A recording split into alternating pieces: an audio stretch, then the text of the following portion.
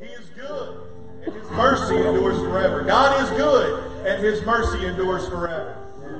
There is nothing, no weapon that's ever been formed will prosper against us. Why? Because He is good, and His mercy endures forever. There's no army that can come against us. Why? Because He is good, and His mercy endures forever. There's nothing that the enemy can put against us to come against us. Why? Because He is good, and His mercy endures forever.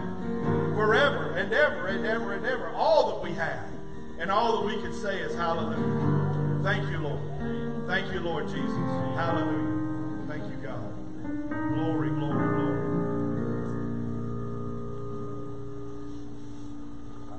Let's see, what's the word? Surreal? Is that the word? Being out here, outside? I like this. Yeah, the breeze is okay. You see the I'm not going to hell bunch over here? No, behind you. Behind you, yeah. Everybody's not going over there in that spot. In the state of Louisiana, if you sit in the sun, and you're a Christian, that's the closest you'll ever get to hell. All right. For those of you that are not, that's probably the coolest it's ever going to be for eternity. We were talking about that the other night, trying to figure out how we were going to do this and pull this thing off. And so we were out here the other night just kind of looking at it, and we were talking about the different, the do's and the don'ts, the coulds and the won'ts, and the pros and the cons, and doing all that bit. And somebody, it may have been Stanland or Stephen, one of them said, "Man, it gets hot enough, it'd be a good place for people that don't know Jesus." It might have been Stephen. Was it Stephen? Good place for people who don't know Jesus. Was it you, Jeremy? Okay. It's a good place for those who don't know Jesus to come and get saved.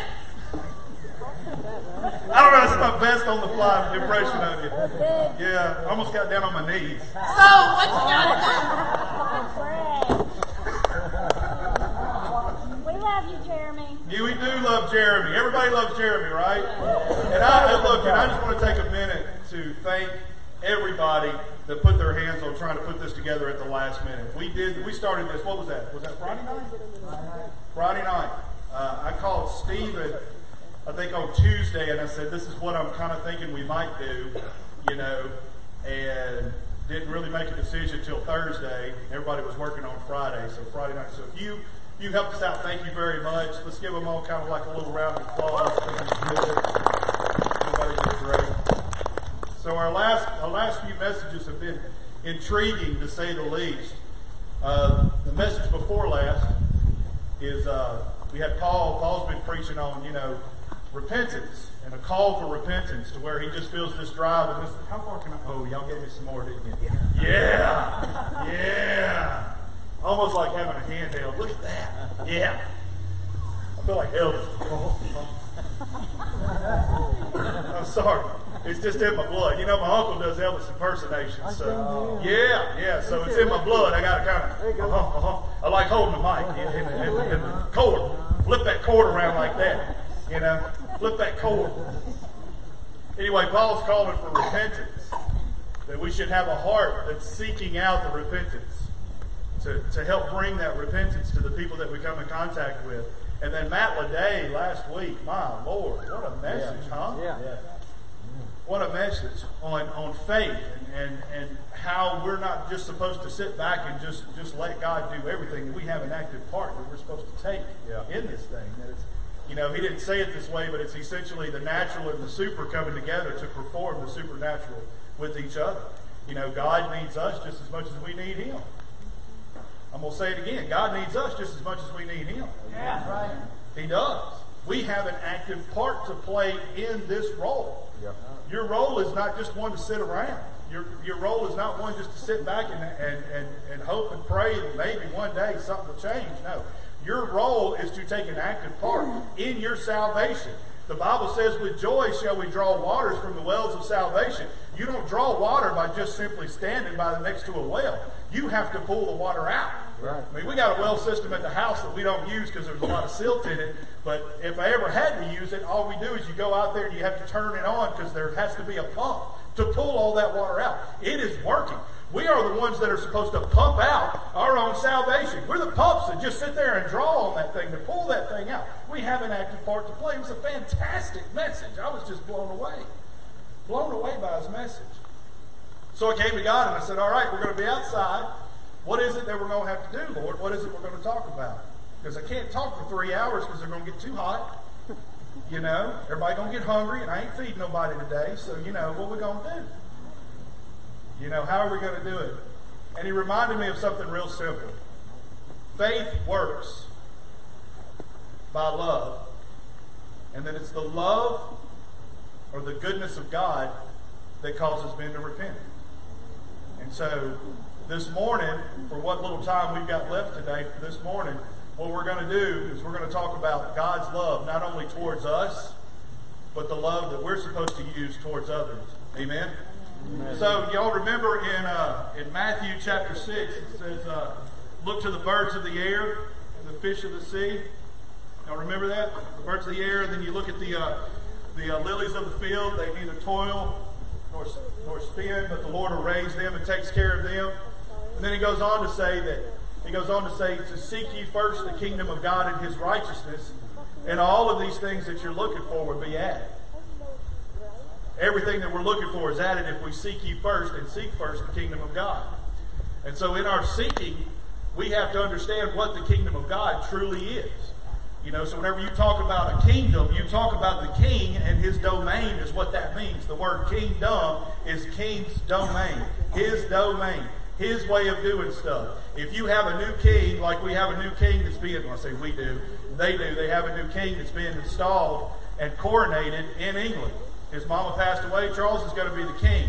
Now that he moves in, there's going to be a change in some of the ways that they do things because you have a new king who is going to establish his kingdom, his kingly domain, his way of doing things, his way of stepping through things.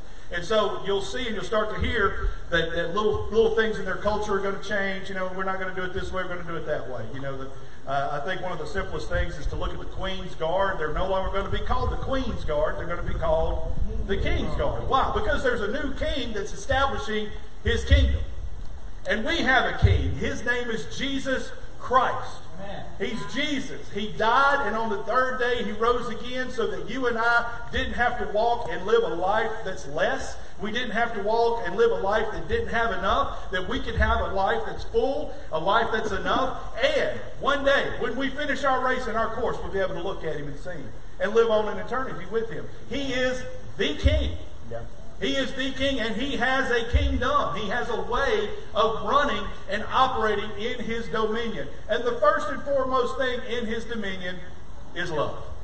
So seek ye first the kingdom of God, which includes his love, and all of these things will be added to you. It's just real simple. I mean, it's an active role that we have to take, because to operate in God's love and to use God's love and to share God's love, we have to play a part. We have to put on a facade. Maybe that's not the right word, but we have to put on a countenance. We have to put on a way about us. If you remember Moses, whenever Moses went up to the mountain and he spent 40 days in the mountain, when he came down, his face shone so bright because he had been in the presence of God. His countenance had changed because he was in the presence of God. And because his countenance had changed, he was shining so bright, they put a veil over his face because people couldn't stand to look at him. He was too bright to even look at because he had spent so much time working in, staying in the presence of the king and his dominion. That's right. Is this making sense? Yeah. Are y'all with me here? So there's a change in our countenance that happens. So we actively must allow that countenance, that change that is only inside of us, to show on the outside. Jesus said the way that you'll know what a tree is by the fruit that's dangling off of it. How do you know that that's a pine tree? Got pine cones on it. There you go. Pine straw. It's a pine tree. Got pine coming on there. Why? The fruit that it puts off says what it is. And it's the same thing in the Christian life. If we don't put off the right fruit, they can't even tell who you are. That's right. If you don't put off the right fruit, they can't even tell who you are. You look the same, you sound the same, you act the same. There is no different fruit. They look to go pick the fruit, and there ain't nothing there but the same old stuff. Right. Right. Now, Galatians chapter 5 tells us that the fruit of the Spirit is love, joy, peace, patience, kindness, goodness, gentleness, meekness, faithfulness, and temperance. Against such there is no law. That's 5:22. I know y'all look it up on the screen up there. Come on, Michael, get it up. Get it up. Those are the fruits of the Spirit. But not only the fruits of the Holy Spirit, the Spirit of God, but the fruits of the Spirit of you, of born again, recreated, brand new creation, whose spirit has been mixed with God's Spirit, with the Holy Spirit, the Holy Ghost living on the inside of you. You now are a tree that produces those fruits. Right. And I'm not talking about your conduct. I'm not saying your conduct needs to be a particular way. Jesus himself went and spent time with the taxpayers. Jesus himself spent time with the sinners. He walked in on them on purpose. However, when he came in the room and when he was in that place, there was something different about him. What was so different? The fruit that was coming off of that tree as he stepped into the room. Right. Amen. Love stepped in the room. Joy and peace stepped in the room. I like how they say sometimes, that we're not thermometers, we're thermostats, right? We're not there to tell what the temperature of the room is. We're there to change the temperature of the room. Right. That's what we're called to do. Jesus said in John chapter 13:35, I'm not going to open my Bible because I'm kind of toting it around. I guess I'm going to preach with it. I'll do it that way. Supposed to shake it at them, right?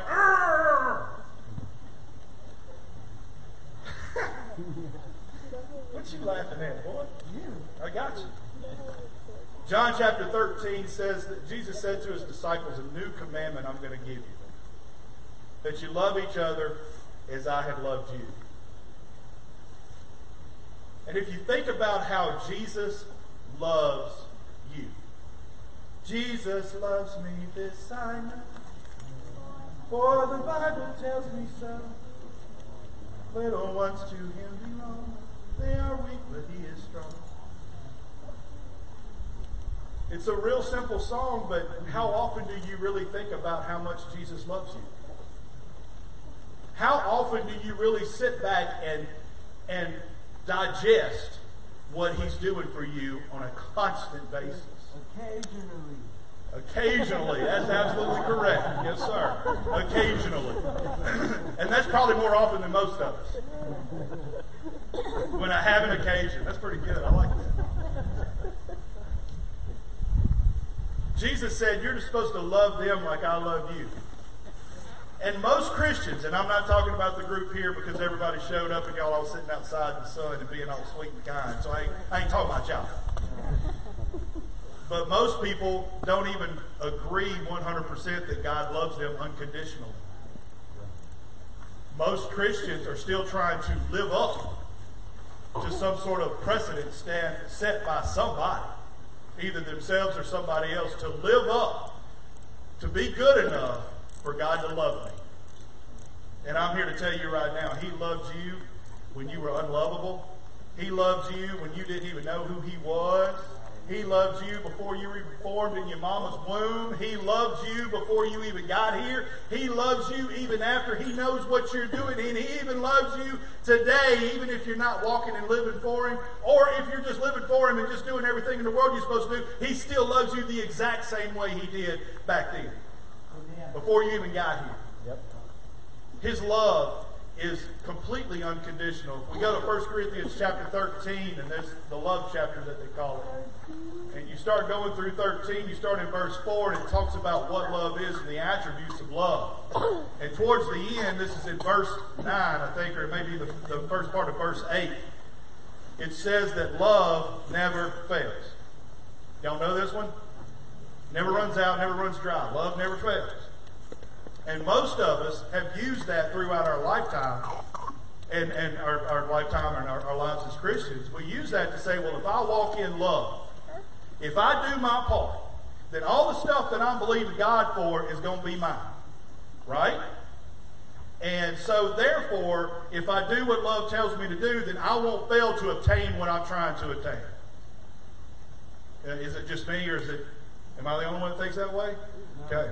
So, that's something that I've even preached, and I'm halfway dancing around it today, that if you walk in love, yes, love does fuel your faith, and your faith will work. But love is not necessarily a work that we have to do to try to obtain the blessings of God. It's not something you work for. It's something you do. You know? But the Bible tells us that love will never fail. Whenever Paul was penning, the love of God would never fail, that love will never fail. He was attempting to tell us that love will never stop. That God's love to you, to me, to the world, will never stop. And we all know this in 1 John chapter 4. It tells us that God is love. That not only does he have it and operate in it, but that is what he is. Yeah.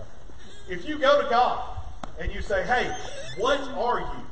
What are you, God? He's going to pop back and go, I'm love, is what I am.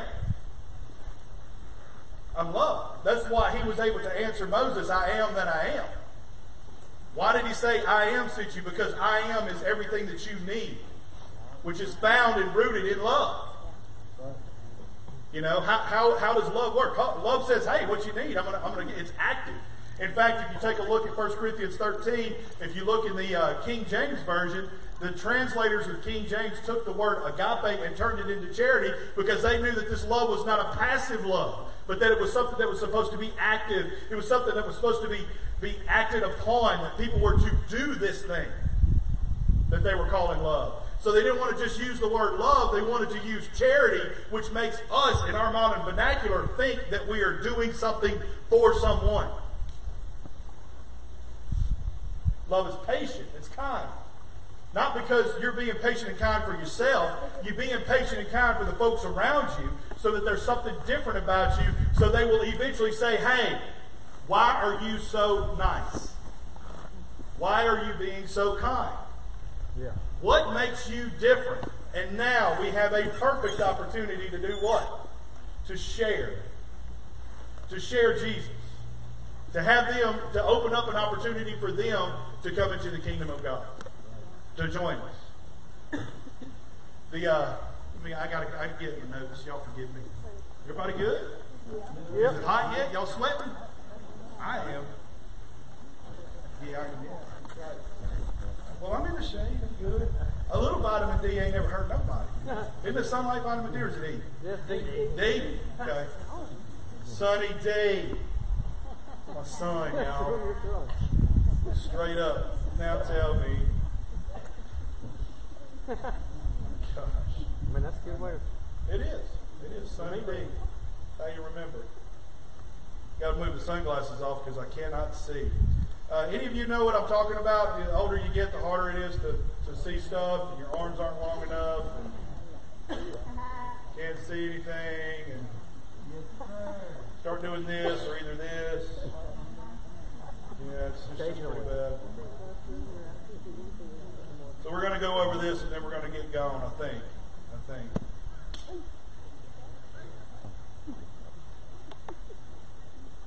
This is from a guy by the name of Henry Drummond, and I've said this before here, and I'm going to probably say it for a long time.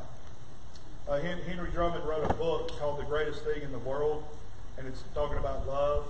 And what he does is he brings the point that God's love is like light, and if you pass light through a prism, you see the colors of the rainbow. So inside the light, the white light that we look at, is all the colors of the rainbow. All the colors are there.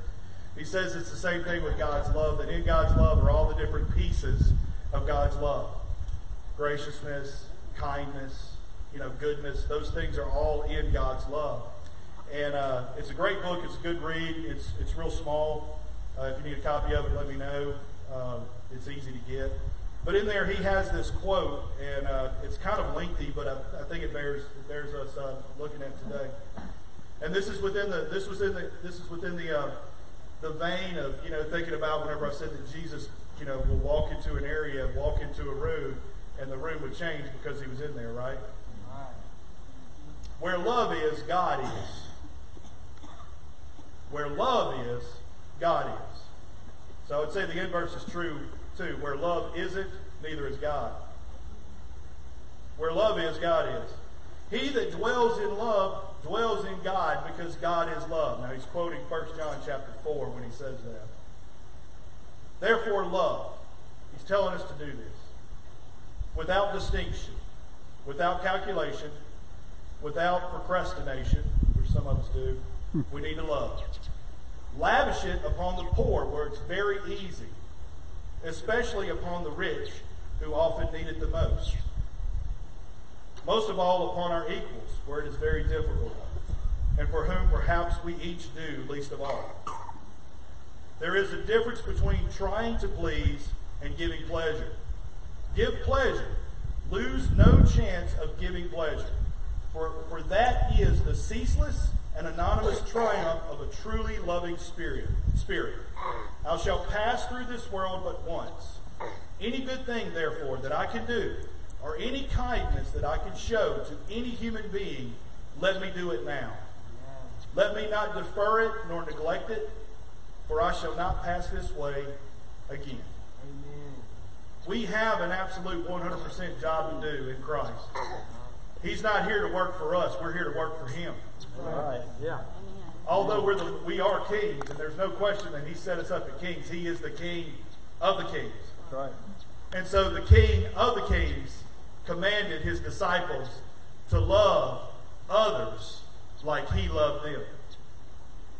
We should never pass up the opportunity to share God's love wherever we go.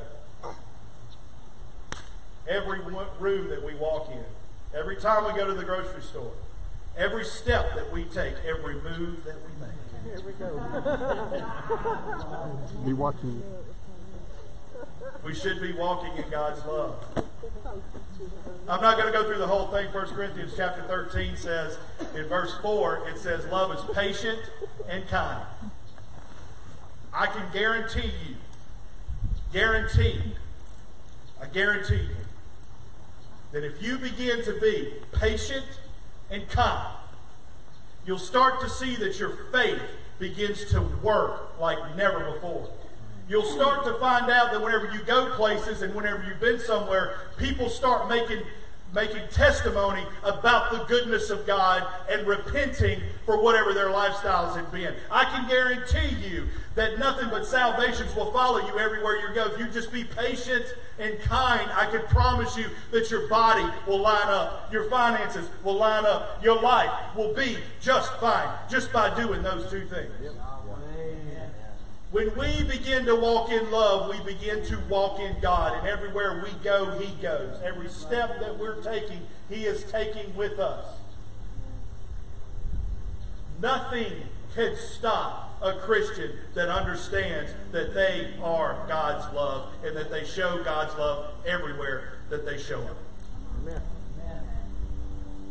If you do those two things, I promise you, health will not be a problem. Money will not be a problem. Salvation will not be a problem. Your faith will work. You won't have to sit back and look for a breakthrough. You can just go ahead and live and be the breakthrough.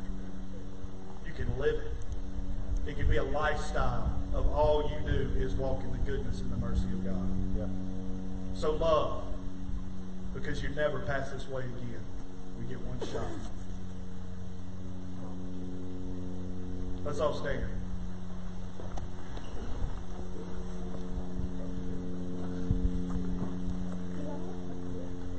Father, today we purpose to walk in love.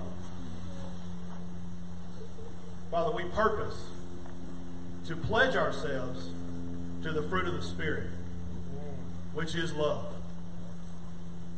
Father, today we say that from no longer will we try to do it our way, but we'll do it your way. That we will seek first your kingdom, your ways, and we'll walk in them. We pledge, Lord, that every place we go, we will spread your love like nobody's business. We'll throw it around like it's rice at a wedding. We'll just toss it everywhere we go. Because we know, Father, that nothing is better than your love. Nothing is better than your goodness. Nothing is better than you. And there's no greater gift we can give to any of our fellow humankind than to show them God's love. We thank you, Father, for this opportunity, the opportunities that you give us. We thank you, Lord, that we will not take them lightly, because we will not ever pass this way again. In Jesus' name. Now, I know most of you really pretty good. But I'm feeling led to do this, so we're going to do it. If you're feeling like you've been dry, let's get that over with. If you're feeling dry and spent, you feel like this, that you just dry. I'm doing all I can do and it's not enough. Let's close our eyes, because I don't want nobody to be inhibited.